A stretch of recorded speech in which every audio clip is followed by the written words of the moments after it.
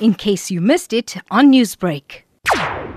Louise Sophia was arrested after she raised slogan in her homebound aircraft. The provocation came when she cited a politician from India's ruling BJP party in the plane. The politician argued the 28-year-old student was a terrorist. Party spokesman Khemchand Sharma almost said Sophia was sent to prison because she was an intellectual. She is not just a student, she is a mature lady, she is a writer, very good writer, and she is an intellectual, and she writes. So it means like when she writes, she has the platform to express herself. So what was the need to do such a thing in airlines? Safia Ashraf is a 21-year-old rap singer, but she seemed to make more sense than the BJP leader who was offended only because the homebound student had booed her in public. We aren't saying everyone should get on flights and shout.